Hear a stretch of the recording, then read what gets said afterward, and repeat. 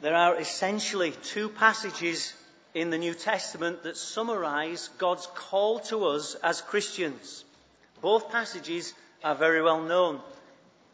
They refer to as the Great Commission and the Great Commandment. So we're going to read both of those, starting with the Great Commission, which is Matthew 28, verses 18 to 20. Matthew 28, verses 18 to 20.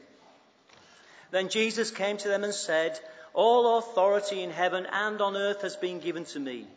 Therefore, go and make disciples of all nations, baptizing them in the name of the Father and the Son and the Holy Spirit, and teaching them to obey everything I have commanded you. And surely I am with you always to the very end of the age."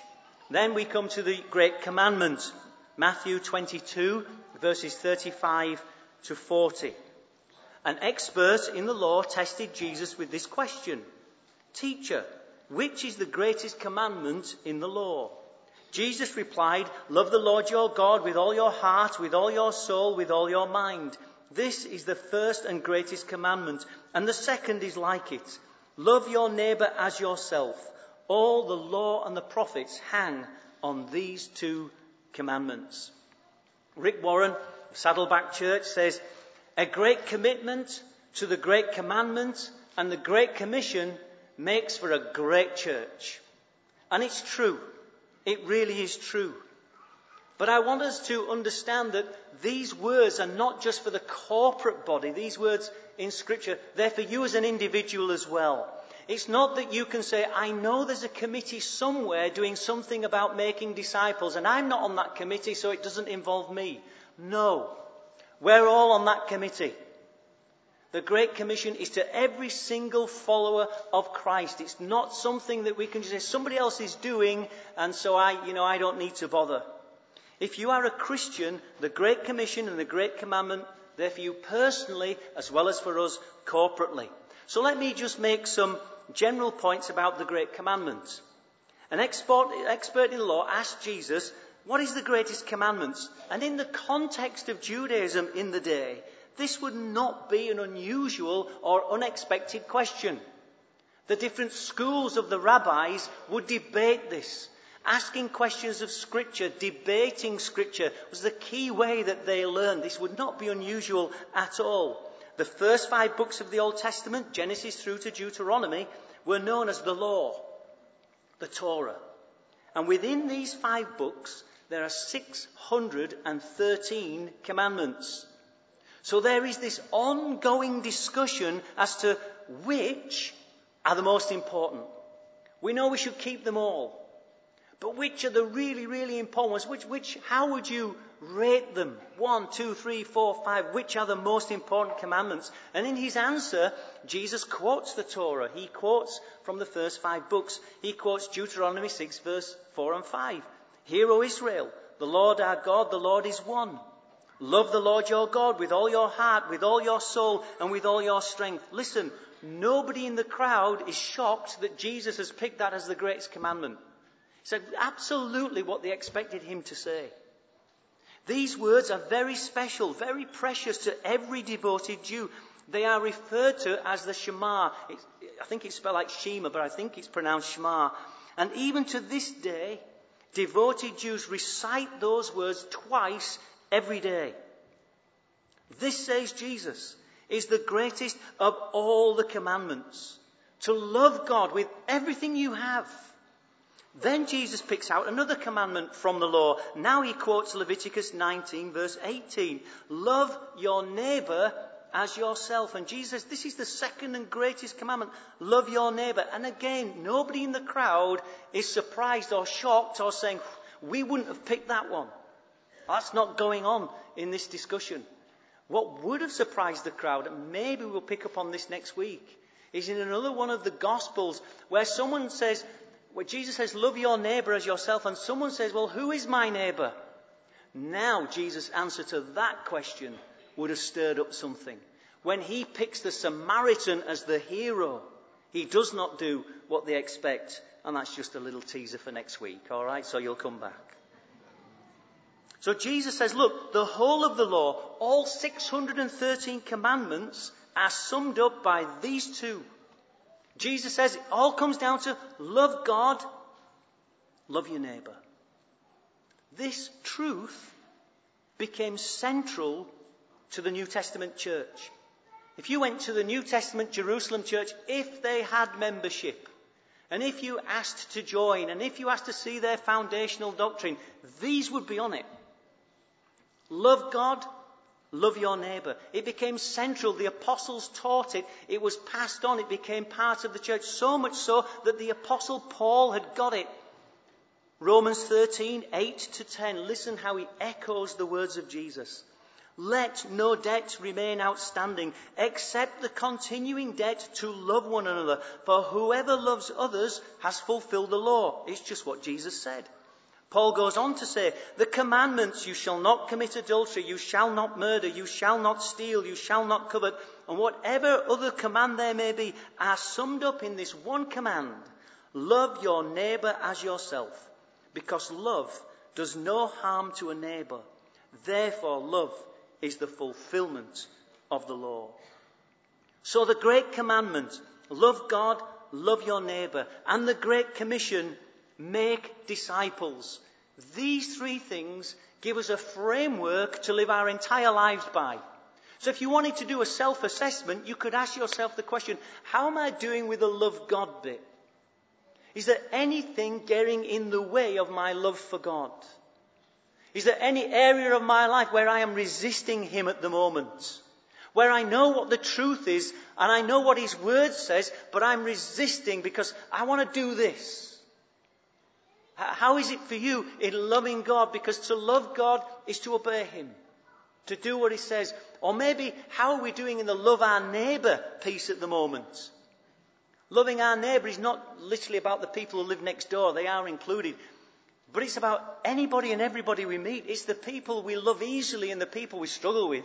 It's the people who agree with us and the people who disagree with us. How do we love in that context? How are we doing?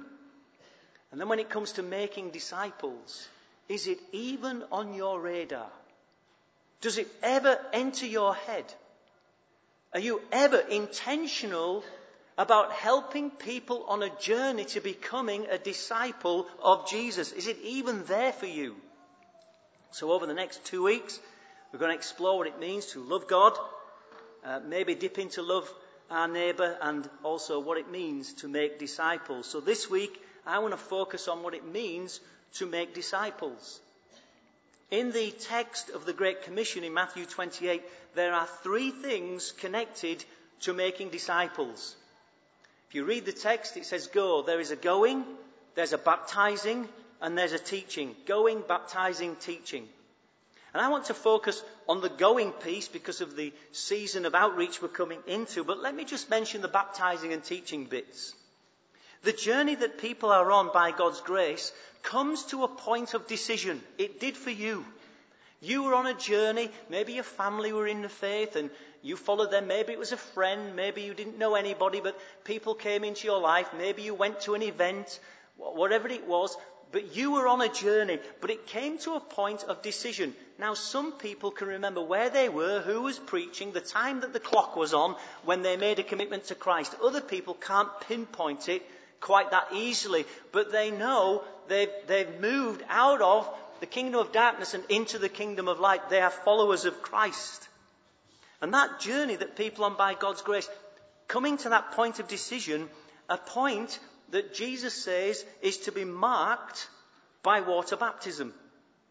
It is clear that baptism was important to Jesus. Jesus didn't need to be baptized, but he was baptized as an example to you and I, in a way of identifying with humanity, submitting himself to water baptism. Water baptism seals the decision made. Water baptism was a public act, a drama, a statement, an affirmation. Going under the water symbolizing death. I'm dying to the old life, and as I go under the water, that's what it symbolizes. Death to the old life, death to living my way, and then rising up out of the water, symbolizing resurrection. Rising to a new life, rising with Jesus as Lord. The old has gone, now the new has come.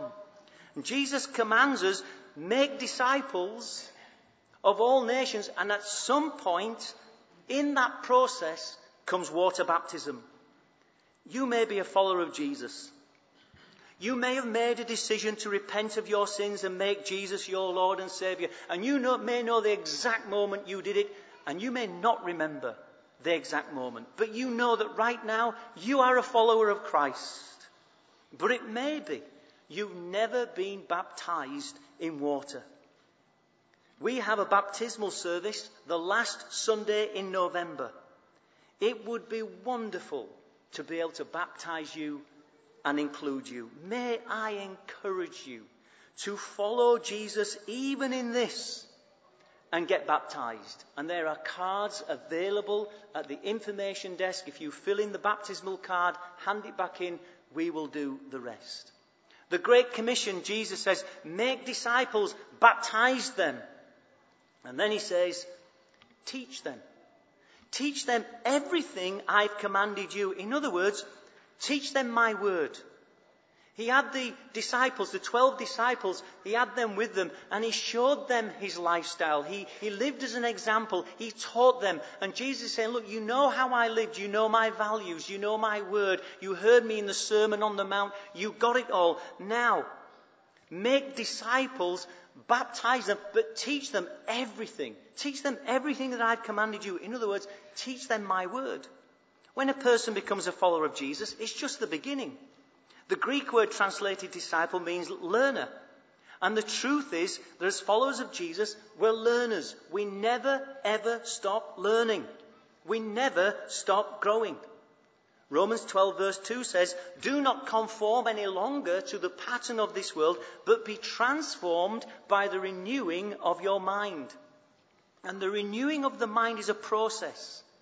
Renewed thinking takes time. Hard, settled-in attitudes don't always shift straight away. It takes time. Sometimes we're not even aware of some of the things in our lives that need dealing with. And we grow as we read God's word and as we open ourselves up to the Holy Spirit. The word and the Spirit go together. We should never, ever try to separate them. In John's Gospel, chapter 16, verse 13, it says, when he, the Spirit of truth, comes, he will guide you into all truth. And Jesus said, my word is truth. And part of the job description or the role of the Holy Spirit is to guide us as we read the word. Is to help the word make sense to us. It's to shine God's word on our hearts and on our lives. And the Holy Spirit has a way of taking God's word and penetrating our hearts, penetrating our thinking and our attitudes. The Holy Spirit can bring moments of insight where we see ourselves in a way we had not seen before, and we have that moment of insight and we see it.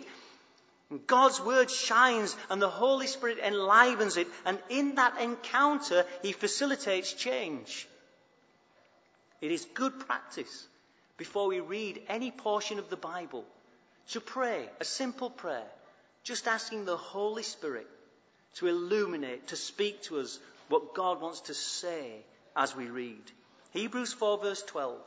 For the word of God is living and active, sharper than a double-edged sword. It penetrates even to the dividing of soul, joints and marrow. It judges the thoughts and the attitudes of the heart. And as we read God's word, as we get into God's word, there are these moments, you will have experienced them as I have, these moments where something suddenly hits you in a way it never did before, and the Holy Spirit uses it to give you insight whereby you can begin to change. It is vital, utterly vital, that as a disciple of Jesus you get into the Word of God. Now let's be honest, not every book in the Bible is exciting reading.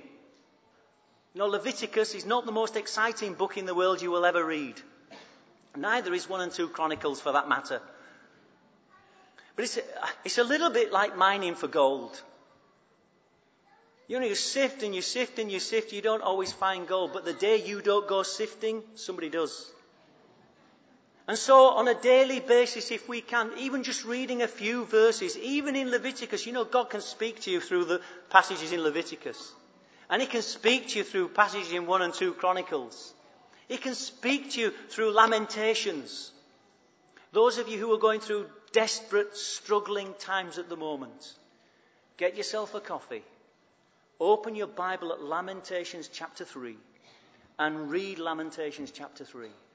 And the Spirit of God will minister something into your soul. It is vital that we get into the Word of God. And there's two practical ways we can help you with that. We run the New Life group. It's been running for donkey years. Pastor Curry wrote the material. We're still using most of his material. Been running donkey years. It's a brilliant course, 8-week course. It runs during this service, during the 11:15. Okay, it starts, I think the next one is September the 15th. It's a foundational course. Okay, it's Christian foundations. And maybe you never did a foundations course. Maybe you did Alpha, you became a Christian, but you never really did a foundations course. Well, it's designed just for you. And maybe it might just help you to sign up for the next New Life group and do the Foundations course, which teaches on water baptism and the Holy Spirit and identity and the Word of God. Well, if that's you, go sign up for it. And then there is this Word and Spirit Bible school that we're trialling, this 8-week module. And if it goes well, maybe we'll do other modules. But this is a way of actually getting into the Word. You will put yourself out for the things that matter. 8 Thursday evenings is nothing if it really matters. And so I want to encourage you, get into the Word of God. And if you do that Word and Spirit Bible school, you will engage with the Word and the Spirit, you will learn something you can apply to life, and you will meet some new people and possibly make some new friends. And you can sign up for that at the information desk. That brings me to the going. Go, make disciples, baptize them, teach them, but there has to be a going. The go is not necessarily a call to leave your job and join a missionary organisation. For some people it will mean that. But for the vast majority of us, the go simply means as we go about our everyday lives, make disciples. Make sure it's on your agenda. Jesus doesn't put this forward as an option, it is a command. And while we are not all evangelists and we're not all called to go to another land as missionaries, we are all witnesses, every single one of us. Making disciples does not mean we force people into faith.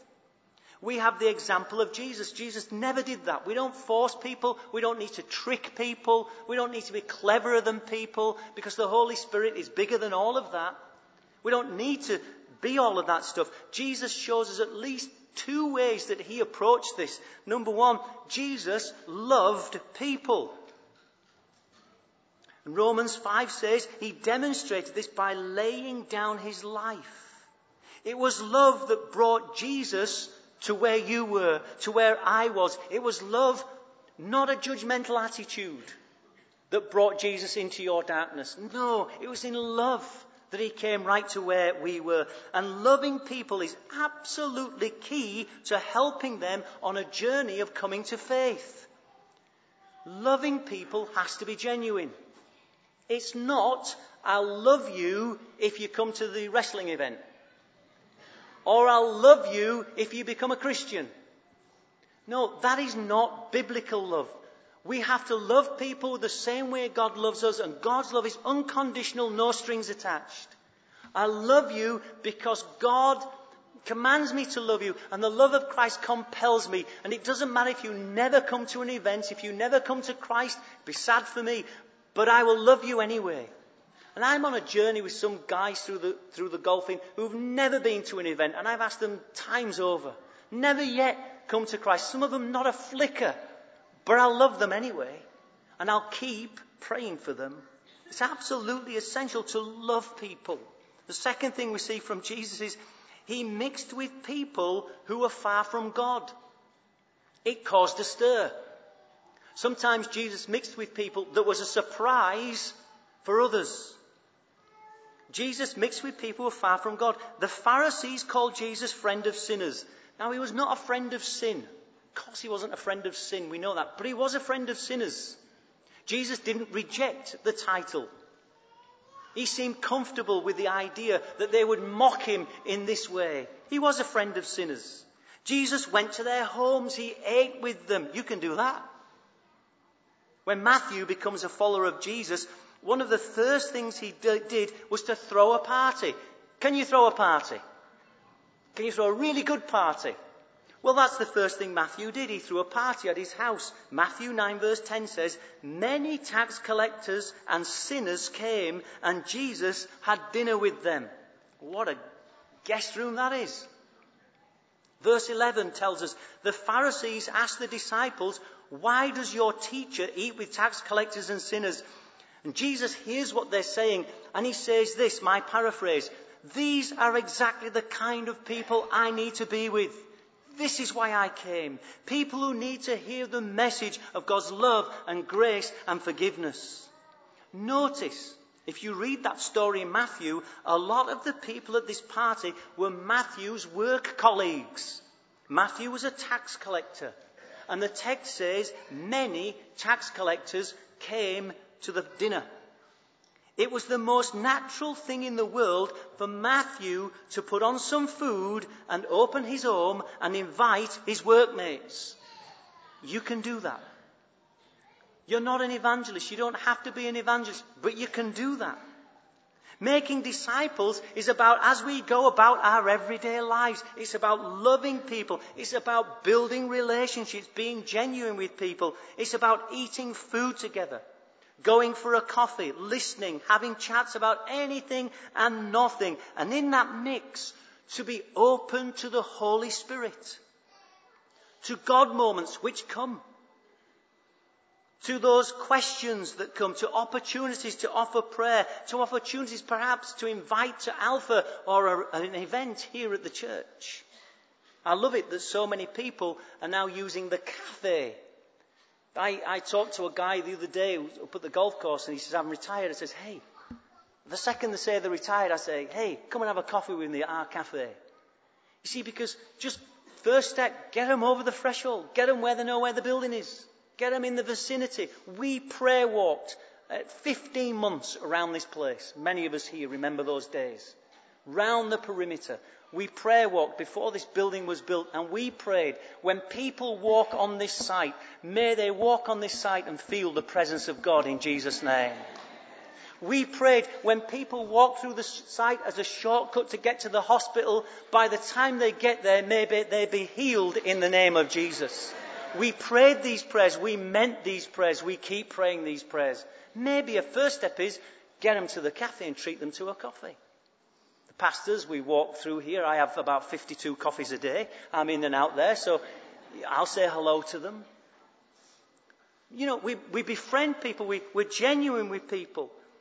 Now, back in the 70s, a man called James Engel came up with a very helpful way of looking at evangelism. He put something together, a scale. It became called the Engel scale. And there are loads of variations of this scale. And it helps me. And the one that helps me goes from people being in a place where they are really cold toward God to a place where they're really warm toward God, and then eventually to faith. For many people, this journey takes years. Absolutely years. It maybe did for you. Maybe your first encounter with Christians was to think they're crazy. I've heard people say that in their story.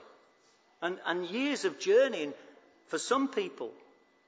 And maybe your interaction with them, maybe you only ever meet them once. Maybe you build a relationship with them. Maybe your interaction just moves them a degree or two.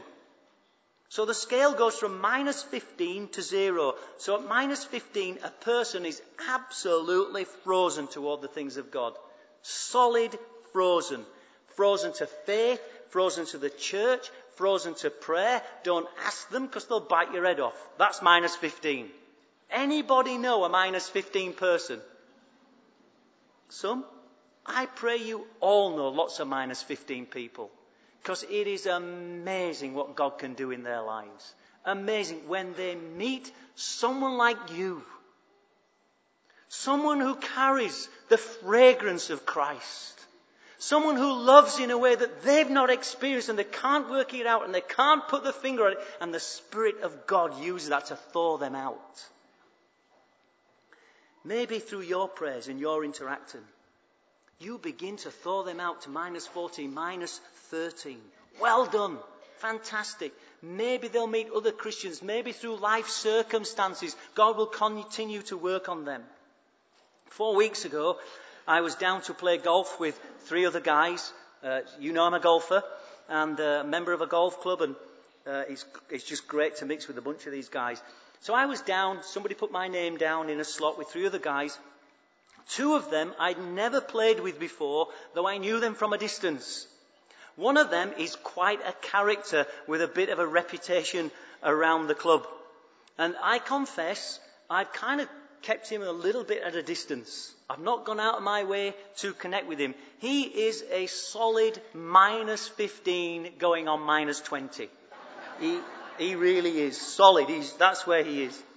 And when I turned up the club, he was stood with a bunch of the other guys. And what you need to understand is this is a very high banter context.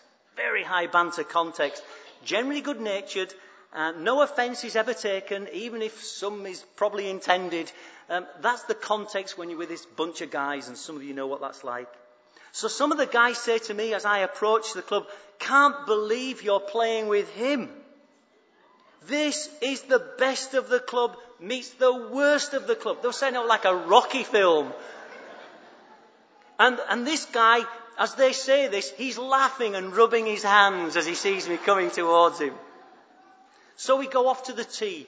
One of the peculiarities of golfers, you just need to understand, is some of them like to mark their golf ball so that if it gets lost, they can identify it. It's all in the rules. It's very boring. Hey. So on the tee, this guy takes out a marker pen and he says in front of everybody, "Steve, I want you to know I'm marking this ball 6, 6, 6. So they're all laughing and joking. So I say in a flash of lightning, I said, "Can I borrow your pen?" He says, "Yes, you can. Why?" I says, "Well, I'm going to mark my ball with a cross because the cross defeats 666 every day of the week." And the rest of the guys are giving him this. See people across the course see him and they're going.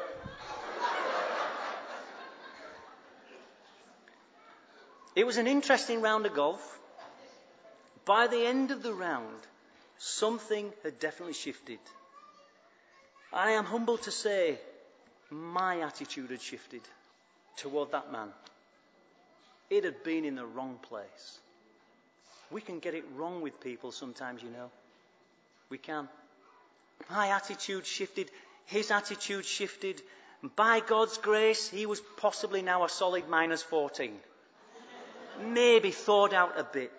And maybe God will bring other Christians into his life who will help him along more. And maybe by God's grace the day will come when he will come to faith. And maybe he will use his marker pen to put not 666, to put the cross on his ball in Jesus' name. A couple of months ago, after a round of golf, I was sat in the clubhouse with a bunch of guys I've played with for years. 1 or 2 have been to different events. And I have a good relationship with them. And out of the blue, one of the guys says, "Oh, Steve, we've had the strangest goings on in our house. We're hearing things, and it's not the pipes. We've checked it out. We're not silly people. We know it's not the heating. It's not the wind. It's not... Something's got... And it's freaked us out. I mean, it's really spooky. But they're hearing this stuff, and all these guys are sat there listening. I'm thinking, they're going to think this guy's crazy. And he says, "What do you think?" Well, before I could say anything, every single guy in that circle told a story of experiencing something spiritual that they could not explain. And you think people are in one place, and when you engage, you can find out that God's already ahead of you, and he's stirring and he's doing something, and they're in a different place to what you thought.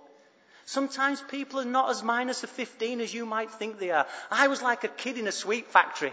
I mean, they said, "What do you think?" What an opportunity.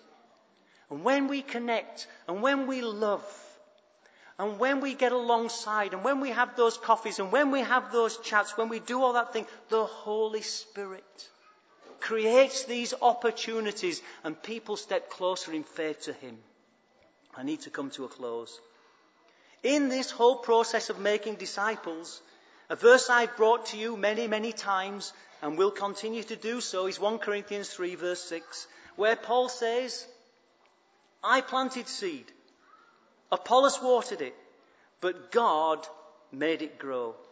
This is just so helpful because it describes a process and tells us we do have a part to play. We can plant seed. We can water that seed. And planting seed might be through loving people, relating to people, acts of kindness, opportunities to share the gospel. And I know in context that's what the seed is.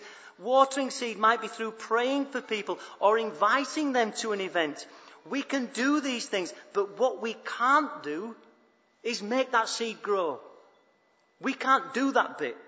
We can't save people. We can't make a decision for people. I sometimes wish we could. We can't. We can only do what we can do. I can plant seed and water seed.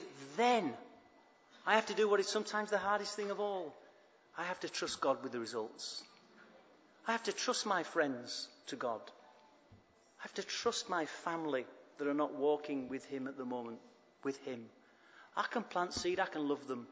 I can have coffees all day, I can do all that, I can invite to events, and I will do that with everything in me, and I will pray for them. But in the end, I will trust the results to Him. We must not take on pressure that is not ours to bear. Jesus tells us, go, make disciples. And then right at the end of the passage he says, and I will be with you. I will be with you. When Jesus walked on earth, he said, I've come to seek and to save that which was lost. That's why I'm here. And still today, his heart beats for the lost. He still seeks and saves them, except he's not walking our streets today. But you are.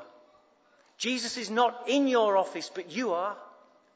Jesus is not in that management place, but you are. Jesus is not working in that retail unit or in that hospital or in that care home, or he's not in that leisure place, but you are. Today he walks this planet with our hands and our feet. Jesus is still seeking to save the lost, and he does it through you and me. Who can you invite to one of these outreach events? Don't just think somebody else will do it. What about you feeling your heart beat a little faster? What about you stepping into the adventure? It is an adventure. It's a partnership with Jesus and the Spirit. And when you step into the adventure, you discover Jesus is ahead of you. The Spirit's already with you. Bump into Him. When you walk into areas and arenas that you dread, as you walk in, you find He is with you and He's gone before you. Who might you invite?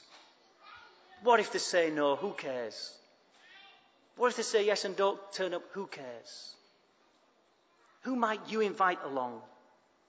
We leave this place this morning as ambassadors of the King. A people who are on His Majesty's service. And this is not mission impossible, because with God, all things are possible. So your mission, should you choose to accept it, is to love God with everything you've got, to love people, to make disciples. And I pray that as you go, the love of God will compel you and the power of God will sustain you. In Jesus' name. Amen and amen. Thank you and God bless you. Let's stand together, friends. Let's stand together.